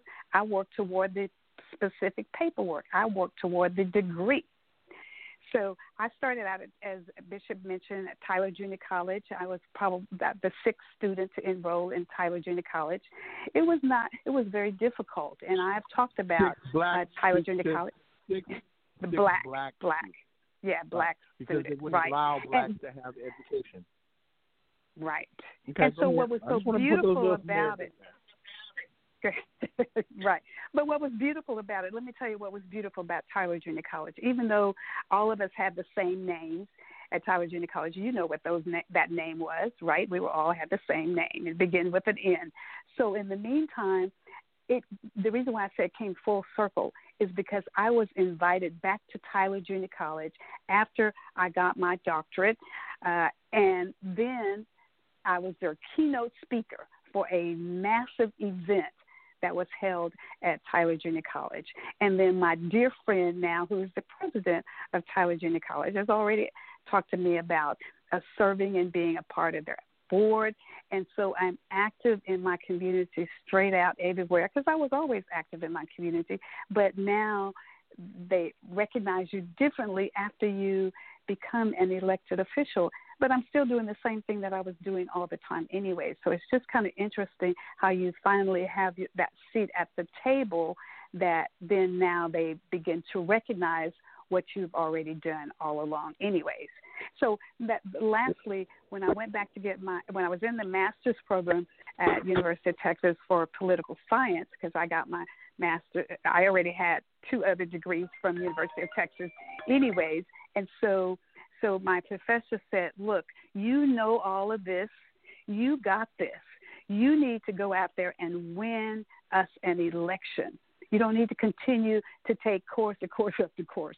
And so I haven't been back since, but I still take courses that will tell me what's going on new in the medical world. Amen. Amen. So, that's excellent. That's outstanding. Doc, you wanna add something? No, what do you want me to add? Oh, yeah, Dr. Hagney. Dr. Hagney is a brilliant medical student as well, and he knows what I'm saying about having to go back and continue to study, especially in the field of medicine. The one thing that you want to be able to do is to educate your community to keep them abreast of what is coming out new into medicine, because there's always something new coming out. And I'm so excited that we're going to get a medical school here in Tyler, Texas. And but go ahead, Dr. Hagney. That is so true, the continuing education component. We're so critical about that now. Our community, they're looking for someone like us to listen to. That's why it's important for us to continue our research and also communicate to our community. And that's what I mentioned earlier, the gentleman mentioned earlier about the hospital. Just imagine the medical staff that's going to have to staff that hospital from administration all the way down. And to represent the community, and you're talking about job, housing, and everything. The staff of the hospital, you're talking about a lot of people, from administrators and nurses, doctors, a lot of individuals. And then think about the youth in Compton who may have thought about or want to be a physician, nurse, pharmacist, or whatever. Now once you build a hospital and everything, they'll have people in that hospital, in their community, that they can get to know. We're doctors. We go out and talk and speak at schools all the time, whether it be high school, university. Students will see us. And that's what the impact that hospital, that facility will have on Compton's community will continue for years.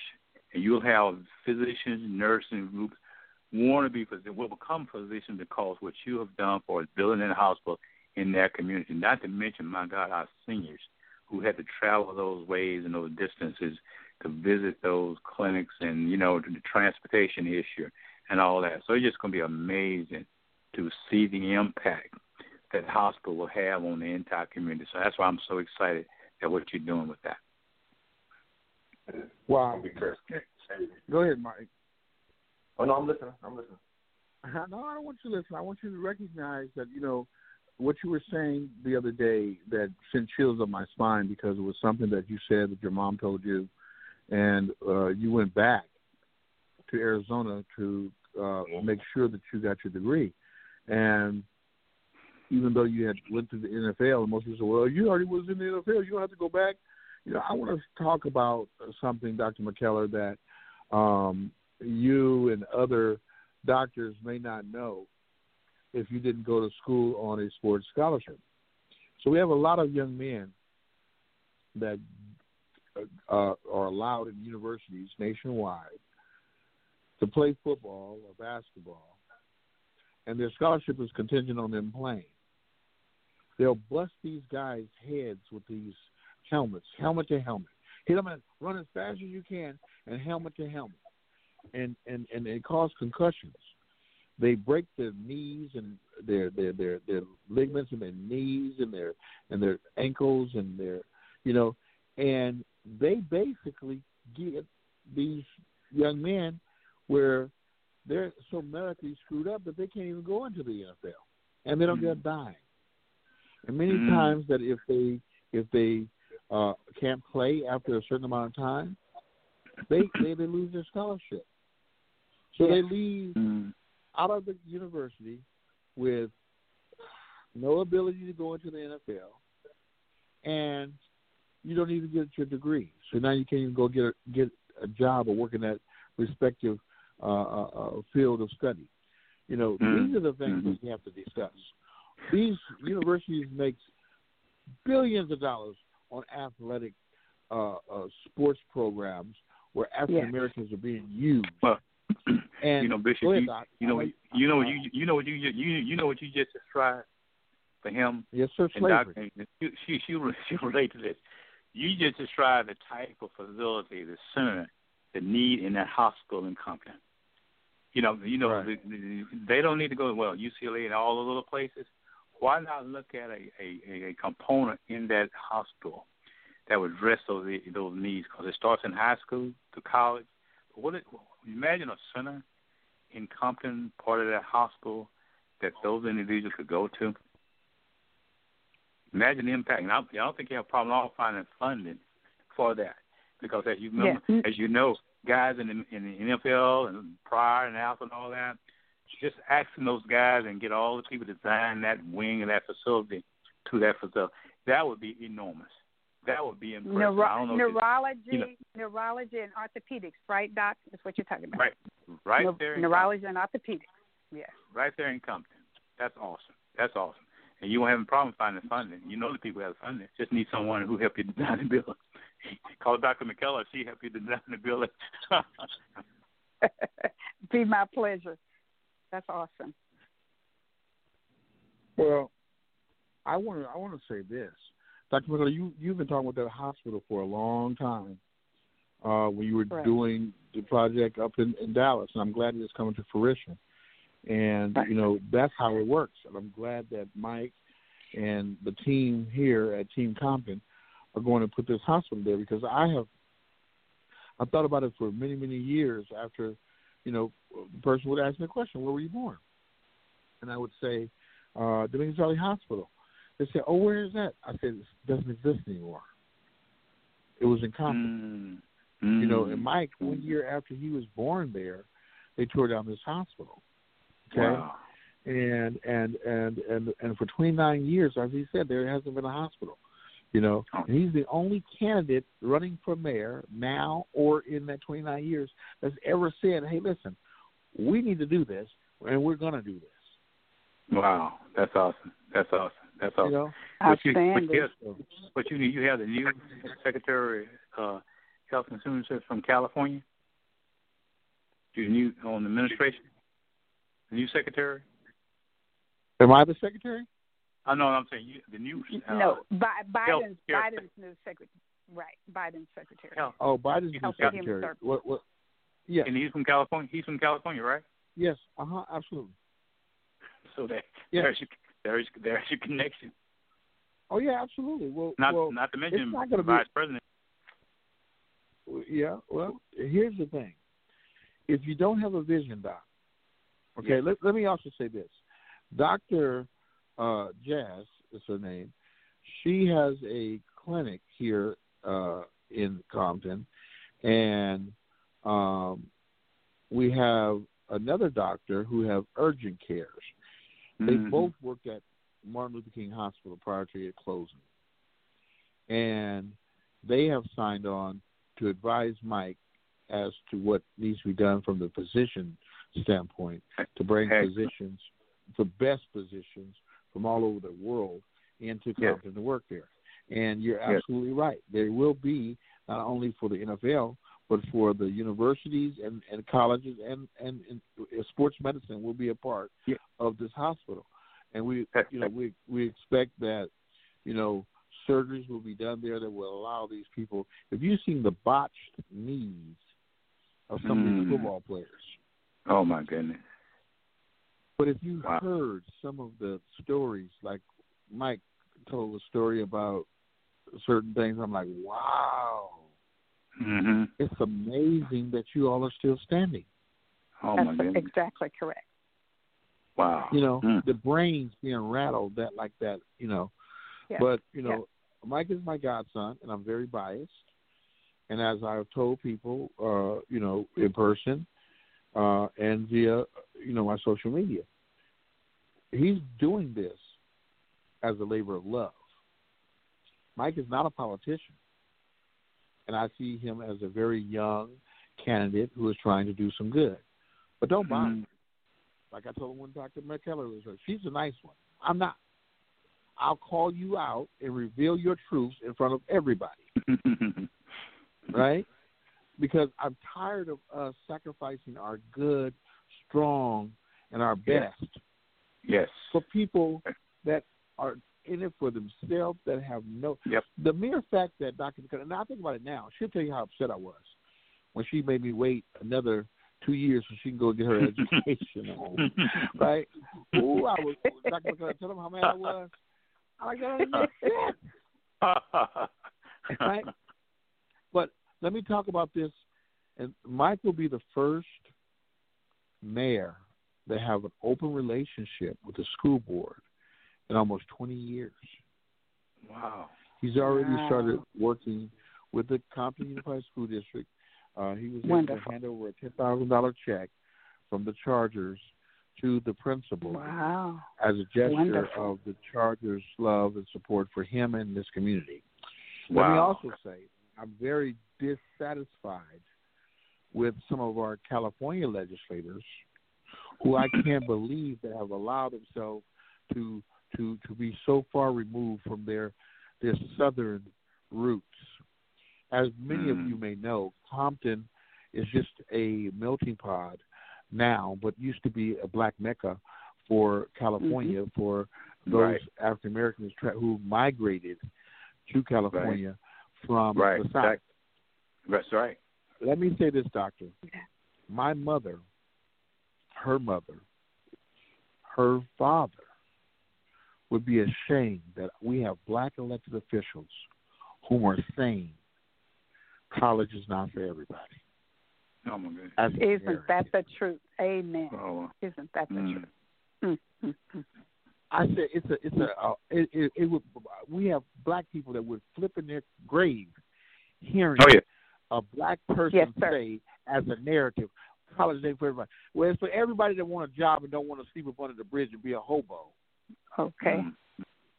Right? And how dare them come up with this situation? No, college may not be for everybody, is what was said in my house, but it better be for you because I don't work as hard as I did. Okay? I'm like Dr. McKellar. Now, I remember her this. Okay? And if I went this far, you better go further. Okay? That's right. Exactly correct. So when you have unemployment the way it is, let me say this too. For all my little Republican people who get to talk about, when Trump was in office, the unemployment rate was when Bush was in office, the unemployment rate was Let me tell you something. As a Republican who's been a Republican since I was 18 years old, was brought into by one of the black Tuskegee Airmen, General Celeste King. Let me tell you something. Why black folk have low unemployment when Republicans get in office. Because most of them know that those racists that are in power are not going to do nothing for you. You got nothing coming. That's it. So they get back into their mode of selling and becoming entrepreneurs. Yep. Okay? A study was done under Bill Clinton's administration by Mike Epstein when he was the Secretary of Agriculture. In that study, he said that black young boys had the highest expectation of becoming entrepreneurs in this country. And it was almost 60%. It's not until they're stopped by police, given records, right, refusing allowed to go into the military or be a part of the police change and go in a different direction. Okay? That's number one. And as my dear friend and mentor, Dick Gregory, say, how the hell do a nigga go from being a slave building the whole damn country to being a shiftless Negro that don't want to even work and feed his family? That's a lie. It's the biggest lie in the world. He said that. And I quote him.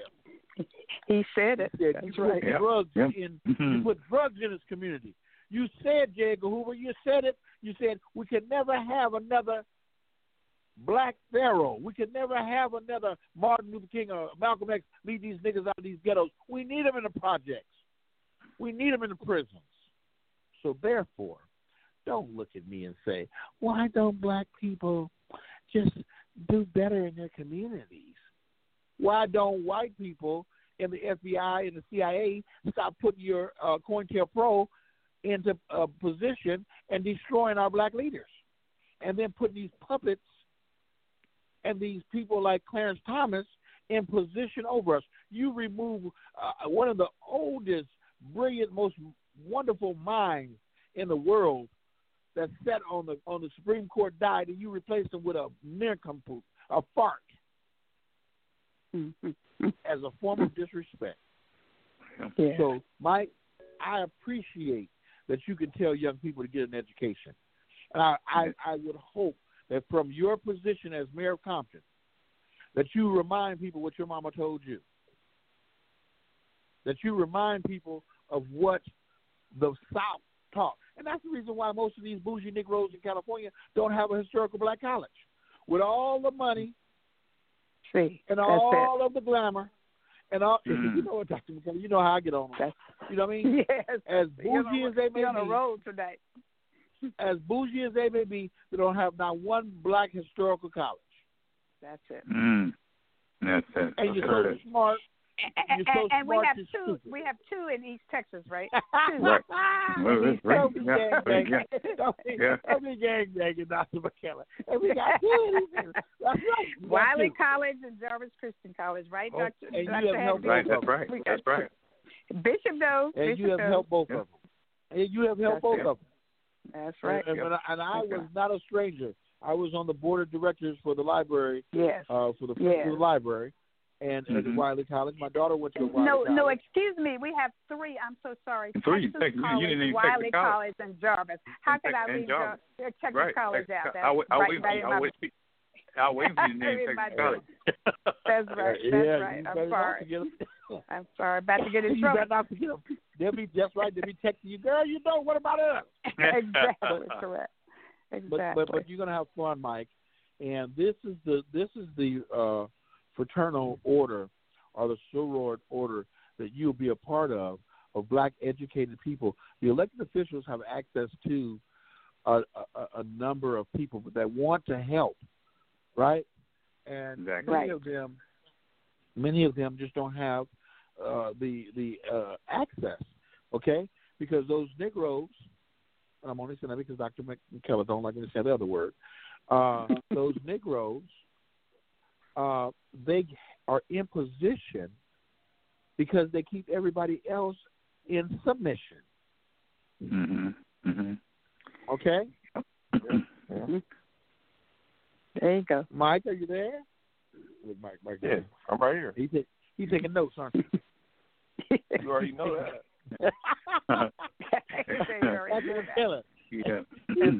Yes, sir. I know him. He's like, okay, I'm going to remember this. I see. I got to write it down. I have to write it down. That's right. I tell you what, right. when he put that hospital together, I'm here to say there's some brilliant young African American researchers in PhD in these schools. I tell you, you can start that list, the top 100 black researchers, and you go down that list and look at when you build that building over there. You can find some people that's unbelievable. These young blacks in these PhD programs, they need your site as a place to go and practice. That's exactly so right. Don't worry about finding you. You don't have to leave. You have to leave California, but you can find a lot of young black researchers who, they talk differently. I have a granddaughter in PhD program in Rutgers. You ought to listen to her talk and how they look down in the future of things. So, by all means, when you build that building, whether it be surgery, all those areas, look and find those young black people who are still connected to their roots and listen to grandparents, and they're achieving so much. So it's just a golden opportunity that you will be able to bring them into that hospital there. and allow them to develop and to do that for us. It's amazing potential. Beautiful. Yeah, it's gonna be beautiful. Oh yes, Doc, we want to invite. I can only imagine. It's gonna be beautiful. Mike, why don't you invite him to go to your website so you all can communicate, Okay. and Oh yeah, and we can have him down to visit us. Yeah, my website is Mayor Mike Willie, www.mayormikewillie.com. And that's great. It'll be an honor to have you come down to come down to the city of Compton and show you around and have you on board, because it's all about the team. Help him. That's right. That's all about the team. Yeah, we're going to need a lot of help, and we're going to, that guidance. And Mike is willing to, listen. And so we put together a extraordinary team of elders. Dr. McKellar, we thought that was most important. Great. Is to put him with Dr. Rosie Milligan and Chief Rambo and others. Former council member Nate Holden, who is 90-something years old now. And just to give them advice and to let them know that, hey, we were the first in the Trailblazers. It's time to pass the baton. Exactly. So, Doc, you check your schedule. We'll love to have you down here. Mike will, hook you up with a team that's doing the hospital, and we can just, because there's so much to do. So much. Oh, sure. So sure. Because Compton is they have a deficit. They've bonded out all their future revenue from measure R, measure M, and measure P. So it's like and that's why we're gonna get it back. We're gonna get money. That's why we have to get the right person in that spot that cares about the community. Exactly. And that there you go. There you go. So let me share with you, Mike. I was during Black Heritage Month. I was speaking at some of the elementary schools, and so I saw how so many of our young kids who parents just made them a mask, just put together maybe a scarf around their mouths and so forth and so on, that I knew that probably was not fighting against the airborne disease, right? So I reached out to Texas Education Association and say, look, I need you to help me to find masks for these kids here in the Tyler Independent School District. And so we reached out to Ford Motor Corporation, and they sent me 250,000 masks to be given to Tyler Independent School District. And so we got to take care of these young kids early so that they'll be able to get right to where Dr. Hagney is talking about, so they can get into these PhD programs and take care of us when we get to be old people and can no longer take care of ourselves. Exactly. We got to take care of our kids early, right? So we got to look out there and find those needs that our kiddos need and make sure that we supply what they need. I'm excited that you're running for that seat. Yeah, roger that. And it'll actually, hopefully it opens the eye to other athletes that come from their hometown where they can use some help in the city council, because they get the connects, they become part of a fraternity that has a backbone and money and support for the people that come through that fraternity, and they go back home. And then it's easier connection to different things that you need for the community to make it better, going from, serving food to, different products and different companies that come to the city, So besides that, it's going to work. We just got to get the right excited people at those positions that are willing to put their pride to the side to work at a position and only work at their position and the stuff that they have to do, holding your own, being held accountable for your own job. Just like on the football field, on a baseball team, on a basketball team, you're held accountable for your position. So, but besides that, it's all in God's hands, and it's all love. It's all love. I love it. Okay. Yeah, we're here, right. Mike. We have 9 minutes. We have about 5 minutes left. Mike, I want to give you an opportunity right now. Just talk about whatever. It's your platform. It's your open mic. Tell the people why they should vote for you. Say anything you want to say. Give a shout out to your baby, little Mike Willie. Do whatever you want to do. You got 5 minutes. Okay, I'm just gonna. I ain't gonna talk too long, but just gonna say just a shout out to just Compton. Shout out to young people that's willing to be a change, be a difference maker in the community by helping and creating, helping somebody else up and, creating your own ideas, but making a team out of something, just being kind to people. So just shout out to all the people that's working towards a goal and willing to change so we can have a better America, have better communities, have better communication within the communities, shout out to the gangbangers that's stopping the violence and that's trying to help stop the violence, all that type of stuff. But besides that, I'm a hometown kid, Mike Willie, taking that leap of faith, shooting my shot at something that I'm good at, being a leader, being a team player, being a role model, being excited to do something that's needed.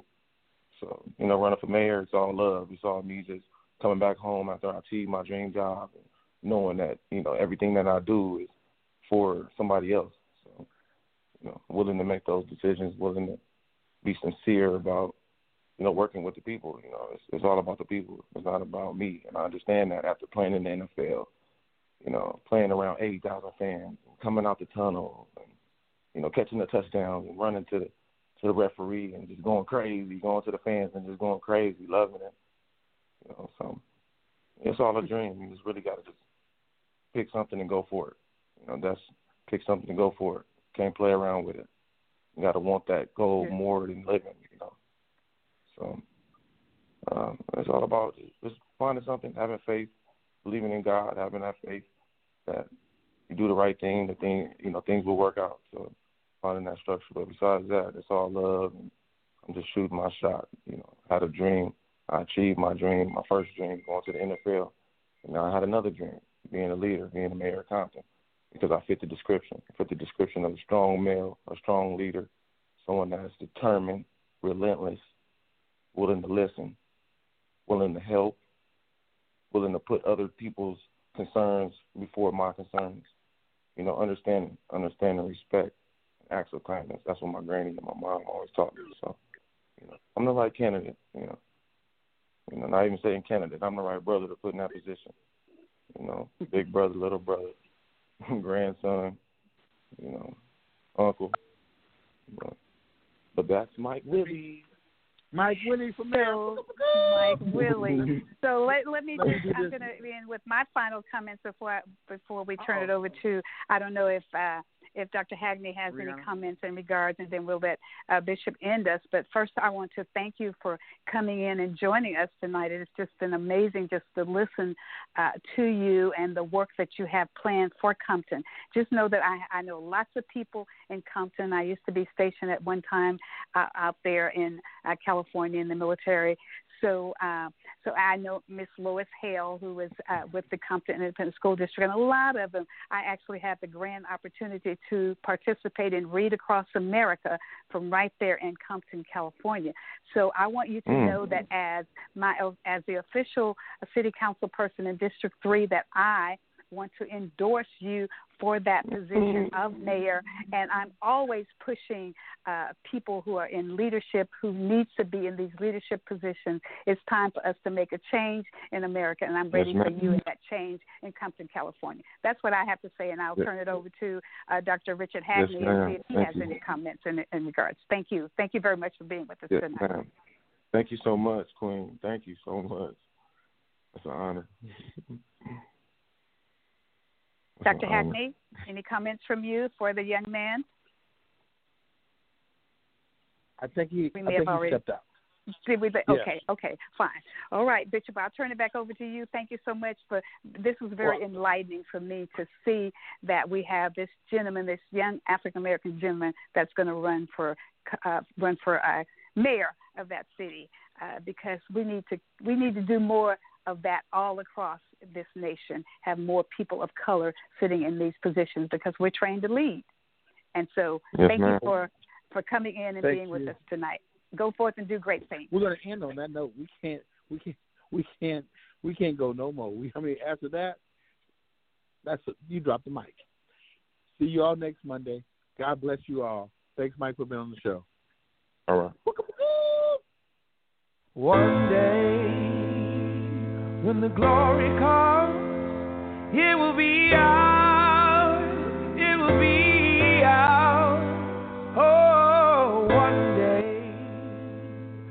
the war is won, we will be sure, we will be sure. Oh, glory, glory, glory. Oh, glory, glory. Hands to the heavens, no man, no weapon formed against, yes, glory is destined. Everyday women and men become legends. Sins that go against our skin become blessings. The movement is a rhythm to us. Freedom is like religion to us. Justice is juxtaposition in us. Justice for all just ain't specific enough. One son died, his spirit is revisiting us. True and living in us. Resistance is us. That's why Rosa sat on the bus. That's why we walk through Ferguson with our hands up. When it goes down, we woman and man up. They say stay down, and we stand up. Shots we on the ground, the camera panned up. King pointed to the mountaintop, and we ran up. One day, when the glory comes, it will be ours. It will be ours. Oh, one day, when the war is won, we will be sure, we will be sure. Oh, glory, glory, glory, glory. Now the war is not over, victory isn't won, but we'll fight on to the finish. We'll cry glory, oh glory, oh.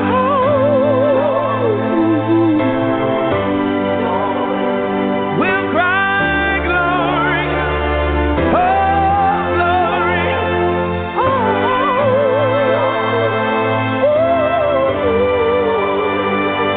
Selma is now for every man, woman, and child. Even Jesus got his crown in front of a crowd. They march with the torch, we gon' run with it now. Never look back, we done gone hundreds of miles. From dark roads, heroes, to become a hero. Facing the League of Justice, his power was the people. Enemy is lethal, a king became regal. Saw the face of Jim Crow under a bald ego. The biggest weapon is to stay peaceful. We sing, our music is the cuts that we bleed through. Somewhere in the dream we had an epiphany.